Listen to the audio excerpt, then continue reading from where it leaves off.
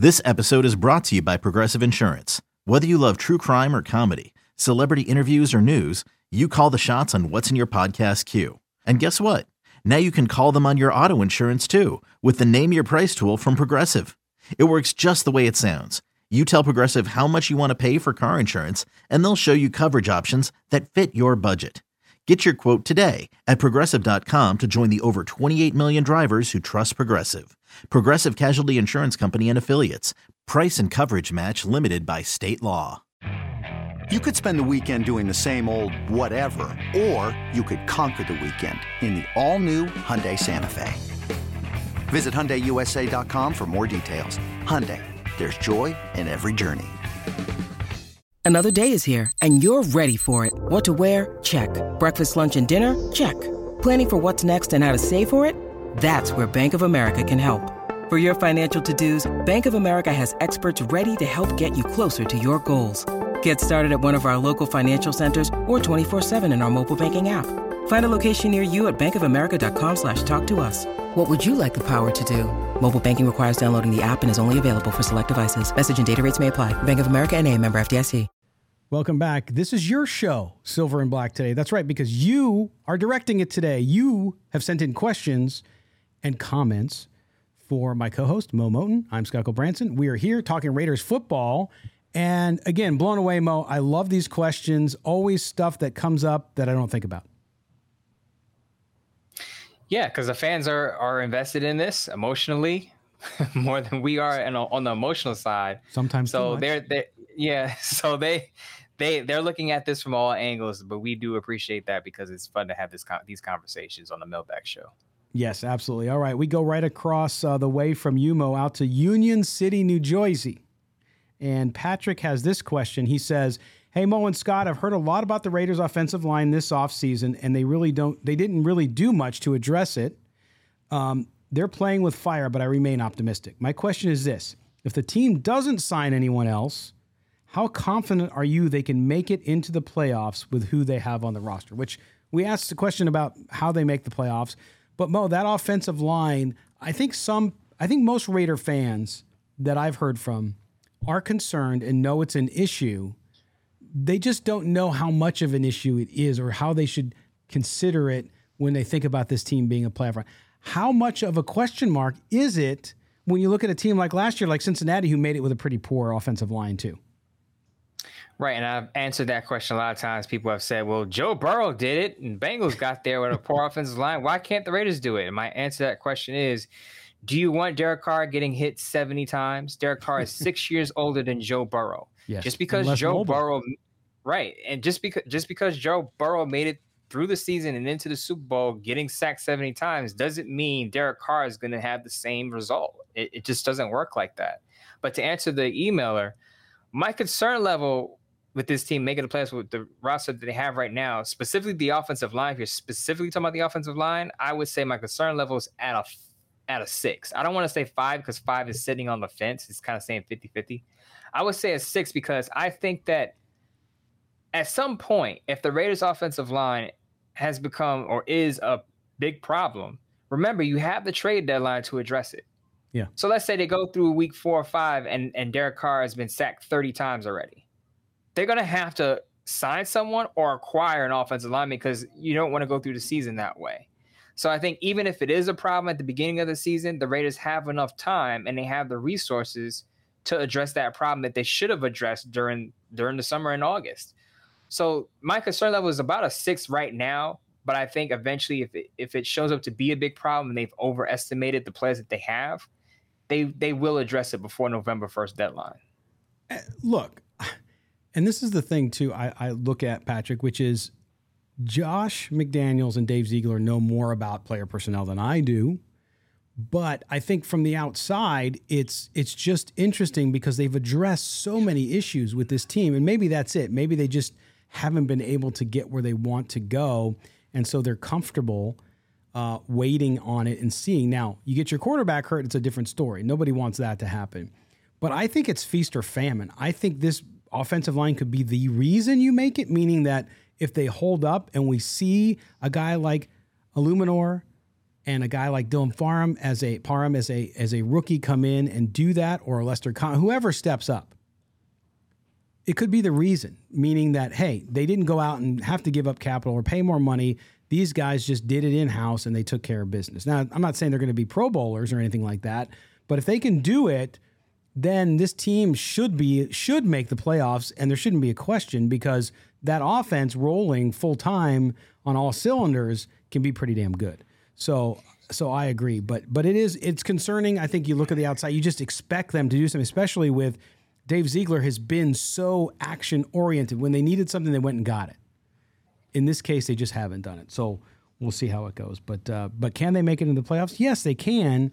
But then again, Mo, we talked about it on yesterday's show. Making the playoffs is one thing. You made the playoffs last year. You got to win in the playoffs. Got to win. Mm-hmm. Okay? Even if it's one game to start this regime's stay in Las Vegas, you got to get past that hump, right? You haven't gotten over that hump, and that, to me, is the hump you must get over. So, great question, Patrick. Appreciate it. Scott, do you remember Dave Ziegler's face when they asked him about the Raider team that made the playoffs last year? He was just kind of like, yeah, that's cool, that's cute, but we need to, as you said, we need to do more, and I think that's the aim. Not just to get to the playoffs, but to win. Correct. And I think if they don't win, if they make it into the playoffs and don't win, for Ziegler and McDaniels, it's like not making the playoffs. The playoffs doesn't matter. It's about progression. They made the playoffs last year with all that crap they had to go through, and if you don't progress past that with a veteran quarterback who just got a nice bump and all these weapons that you added, that's an issue. It's on them too, a little bit. So full disclosure, but I think they know this, and I think that's what's the difference with that front office now. All right, Patrick in Union City, New Jersey. Thank you, man. We appreciate your question. All right, now we go to Christopher G in San Jose, California. He says, hey, my dudes, thanks again for a great show. Appreciate your professional approach, even if it sometimes is the truth I don't want to hear. Oh, it's nice to hear that. Yeah, it is. Am I just a crazy fan thinking this team could go really far in the playoffs if we stay healthy? I think the team is the best we've had since 2016 and maybe better because of the offense. I'm ready for a Super Bowl. Again, that's Christopher G in San Jose. How good could this team be, Mo, knowing the deficiencies that we've been talking about over the last couple of weeks, and in our last question we just answered from Patrick, and now the question from Christopher, how good could this team be? I think he's right. I think it could be just as good, if not better, than that 2016 team, who, by the way, set the tone with that win over the Saints. So remember when we had our predictions yesterday and you said that game against the Chargers is the tone setter? There are some similarities there. If the Raiders win a close game against the Chargers in the season opener, it could remind you of that Saints win in 2016, where they felt like that was the game with Jack Del Rio, who set the tone for the season. Of course, they went on to be 12-4. So now I have them at 10-7. You have them at 11-6. Right. They can easily win 12 games. And I pointed out that the Colts game is a go either way game. And I think the Saints game could be a go either way game if Jameis Winston reverts back to the turnover prone quarterback that he was with the Bucs. But the way this roster is constructed, it's constructed to win now. We kind of got into a little bit in the last question. You bring in Davante Adams, you bring in Chandler Jones, you keep Derek Carr, you give him a new salary, you give him a bump. You bring in Patrick Graham, and he brings in, I guess, his scheme, some of his guys or whatever. You're built to win now. So if you don't win double-digit games, then something is terribly wrong, and it's probably the offensive line. But if the offensive line stays healthy and all the players across the roster stay healthy at the key positions, edge, quarterback, wide receiver, linebacker, your Pro Bowl middle linebacker, Denzel Perryman, because he's had some injury issues, I'm sure you remember, with the Chargers, couldn't stay healthy with the Chargers. Yep. Was able to stay healthy with the Raiders, played at a Pro Bowl level. If he stays on the field, then you have a pretty good unit on both sides of the ball. So, yes, they can make the playoffs, and they can be better than that 2016 team. As you remember, it was Michael Crabtree and Amari Cooper. Now it's Davante Adams, Hunter Renfrow, and Darren Waller. I know they had Seth Roberts, but he was kind of like a clear-cut third option. Now that with their three weapons, they're all pretty special guys in different ways. So I think this team offensively is built. But one thing I will say, and the emailer pointed this out, sometimes it's who's the healthiest team at the end of the season. Yes. Right. Attrition. So yeah. Right. You can have a great roster week one, but if you don't have any depth at certain positions and guys get hurt, it's going to be a problem late in the season because I think partially the Raiders benefited last year when they played some teams without their starting quarterbacks. We saw that. Not to say the Raiders were handed those wins, but those teams lost their quarterbacks. So the injuries kind of fell into the Raiders' favor, and it helped them get into the playoffs. So if they could stay healthy and avoid major injuries, of course, they have a chance to win 12 games and maybe win a division. Yeah. And even the Raiders last year, Mo, I mean, look what happened to that offensive line. And I know they had some step-ins who did okay, kind of holding the spot warm, if you will.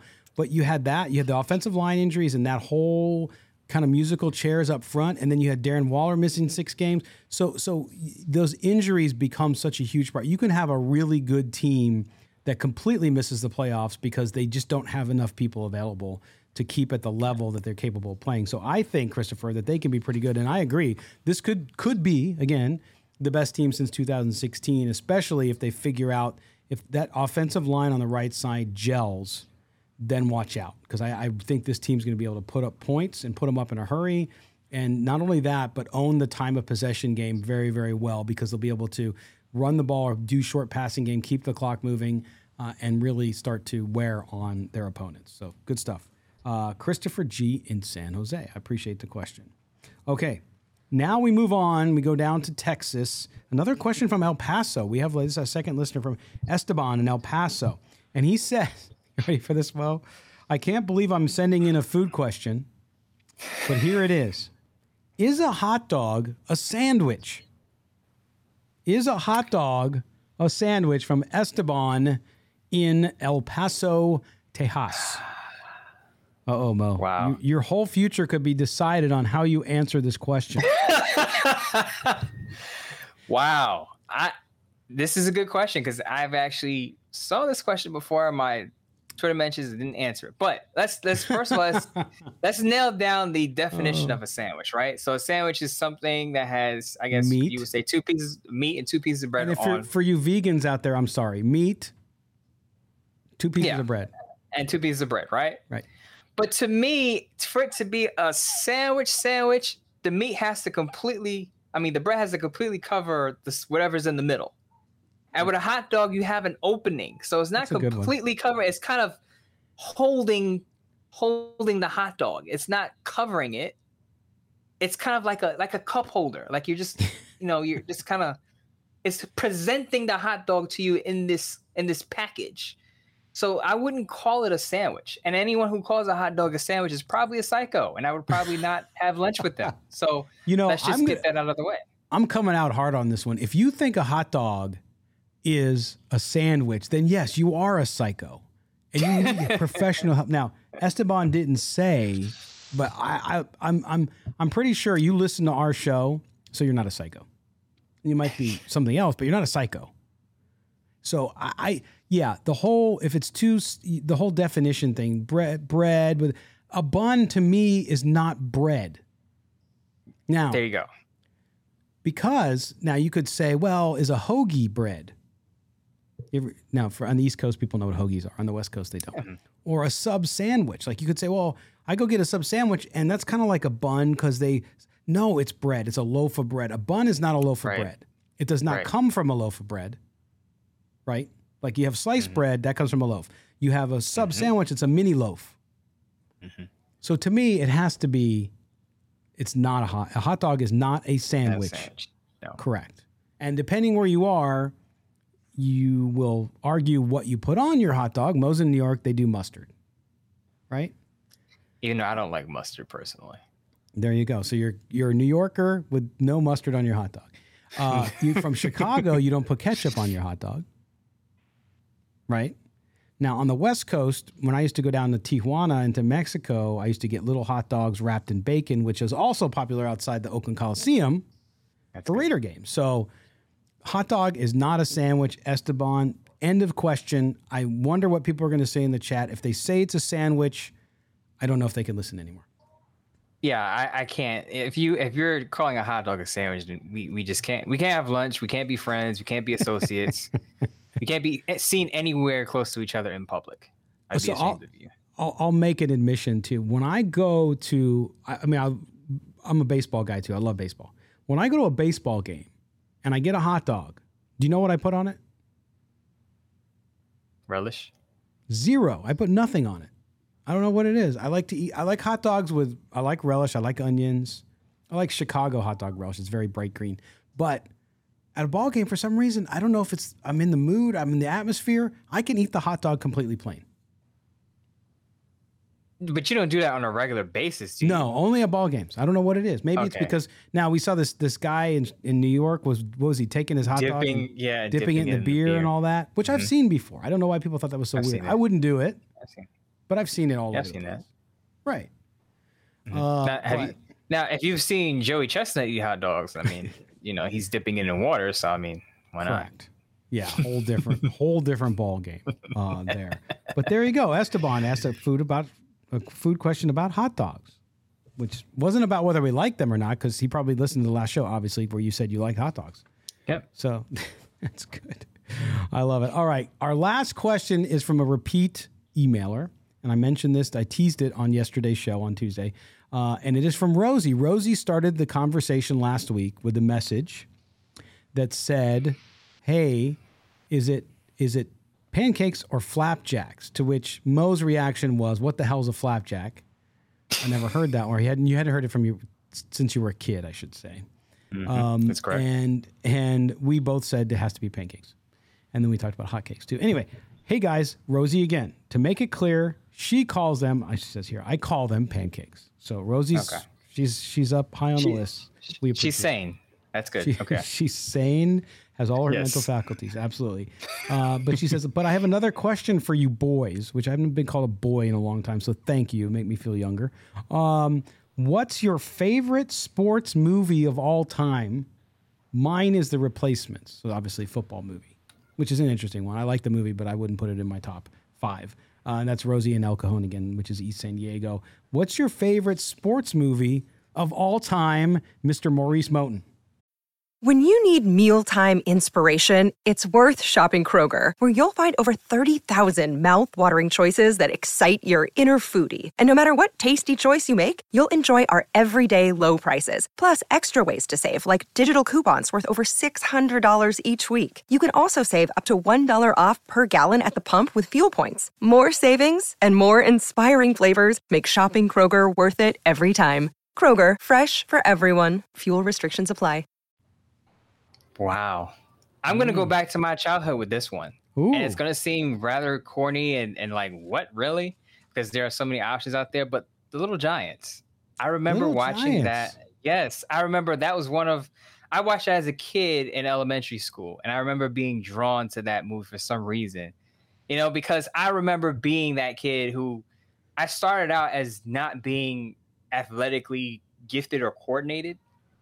So I get it. Like the Little Giants is this ragtag team that, going against these better players and, it's a bunch of nerds or whatever. And I just remember being that nerdy, uncoordinated, non-athletic kid.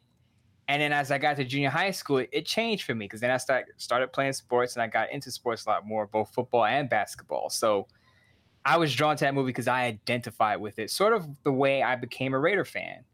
Is you feel like an outcast, you feel like an outlaw, and I was like, oh, this team identifies with my personality. Mm-hmm. So it's the same thing with this movie, Little Giants. I identify with the people in the movie. Little Giants was released in 1994, my junior year of college. I was 8 years old. That's why I bring it up, because I was like, man, did I take my kids to that movie? And it's like, no, it was a few years earlier than I had kids, but. Great movie, by the way. I love sports movies that involve kids because of the messages usually behind them, right? Including some of the funny ones. One that is really underrated, not one of my favorite sports movies all the time, but one I watch with my kids all the time, which was called Kicking and Screaming with Will Ferrell. I don't know if you ever saw it. Will Ferrell's in it. It's a soccer movie, which I'm not a soccer guy, but it's funny. Mike Ditka is one of the main characters in the movie. It's really funny. And worth a watch if you have kids especially, but fun. But the sports movie thing is always hard for me because there's about 5 sports movies that I just love to death. So if I had to choose one, it's really, really tough for me. But I think I'm going to roll. Oh God, it's tough. I'm going to say Rudy, right? Because I'm a Notre Dame guy. I love the film Rudy about this underdog kid who is nothing. And not only is he nothing, but he's a practice squad player for Essence, in college, which means he'll never suit up. He'll never have a chance. And of course, that's what makes the story. And yes, the movie was embellished from the real story, but it's very close. So I love that story because of the personal side of loving Notre Dame, but also just the story of a guy who's always told he can't do it, even from his own family, which is part of the message there, which is sometimes the people close to you, even though they love you and you love them, not always the best to give you the encouragement you need, right? And it just goes to show you that if you have the conviction, you can always do what you want to do. And so you have to believe it within yourself and fight for it. So that's it. My close second, and I love all the baseball movies too, like so Field of Dreams and some of the other ones, awesome. But one of my favorite movies, you got to go back to the 70s when I was too young to watch it, and that is Slapshot, which is a hockey movie. You haven't seen it, Mo, have you? I haven't seen it, but I've heard of it. Okay, so Slapshot, you probably know the Hanson brothers, the guys with the glasses, and Paul Newman movie, hysterical movie about hockey, minor league hockey in the 70s. Just completely inappropriate in every way. I can't even really talk about much of the scenes on here, but really funny and something I really enjoyed. But the football movies in particular, Mo, I mentioned Rudy, but a Brian song, we just lost, oh my gosh, I'm zoning out on the names. But we just lost the actor who played Brian Piccolo in that movie. And I can't believe I'm forgetting his name because he's in The Godfather. James Caan. Thank you. Gosh, see what happens with age? That was a great movie as well about, the friendship between two guys and somebody, and losing, obviously Brian Piccolo died. But any other football movies that pop in your head that you really enjoyed? Not any football movies, but I have a story. I have a story time with Mo really quick. Nice. Not my favorite movie, but I remember watching Space Jam for multiple reasons. First of all, the first one. Yes, the first one, not the LeBron James. The only real. The first one, Michael Jordan. Yes. But I remember the movie simply because, not to bring him up, but I remember singing R. Kelly, I Believe I Can Fly as part of my graduation. We had to sing that song when I graduated from 5th grade. So that soundtrack was part of the movie. And also that movie was the day, when I went to see it, I went on my first date when I saw that movie. Whoa. I was 11. Yes. 11? My started aunt, early. Yes. My aunt brought me to the movie theater with her boyfriend's niece. Oh, so it was like a double date. And they were in their 20s and I was 11 and she was older. She was 13. Yeah, so it was the first time. Yeah, it was the first time I got to get that feel of being at a movie theater with a girl and talking about a movie with her one-on-one and just having one-on-one time. So that started my career in the dating field, so to speak. So Space Jam, thank you for Michael Jordan for putting out that movie. Gave me an opportunity to explore the world of dating. Appreciate that. There you go. Some guys give girls flowers. You give them Daffy Duck. That's good. Great movie though. Another movie that you should check out, basketball movie, right? So I don't like the NBA anymore, but I love basketball. There's a movie called The Fish That Saved Pittsburgh. Another late 70s movie, Fish That Saved Pittsburgh, and it stars a guy you might have heard of, Julius Erving, but also some comedic genius in there from Jonathan Winter. And just hysterical. One of my good friends and mentors, Jim Bola, who played at the University of Pittsburgh and was a coach at UNLV, was in that movie too. Jerry Tarkanian's in that movie. Kareem Abdul-Jabbar's in that movie. Fantastic, funny movie about a team that's put together because they're all Pisces. And they were they're a terrible basketball team. Then they remake their roster because they have an astrologer now who runs the team. It's really funny stuff. Just corny 70s stuff, but if you ever get a chance to watch it, it's good. But movies and sports, they go so well together, and that's why Rosie's question is so interesting. Besides what we think of them, the line between kind of life and sports is so close in so many ways that it's always lends itself because there's so many great stories of people persevering, overcoming, and accomplishing great things. Yeah, how many times do you hit a reference like this is a storybook ending? You can make a movie out of this season that this team had. You could take a historic run, because I'm sure down the line when the Patriots are 20 years removed from their dynasty, they're going to make a movie about a team similar to the Patriots, or make a movie based on the Patriots dynasty, their run with Tom Brady, you're going to see that again. So again, parallel movies and sports always parallel. You can always turn a season into a movie or a storybook for the film. So definitely a good question there. Yeah, and I've answered this question before on the show, not the specific question we just asked, but why haven't they made movies about the Raiders? And it's a good point. Like the Al Davis story is a great story. And then, of course, the golden age of the Raiders. I think now the reason you couldn't do it is just our current environment, our culture, whether you like it or not, to tell stories that we heard from Ken Stabler or that we've had on the show from Phil Villapiano or some of these guys. You know, they did stuff today that is no longer considered kosher.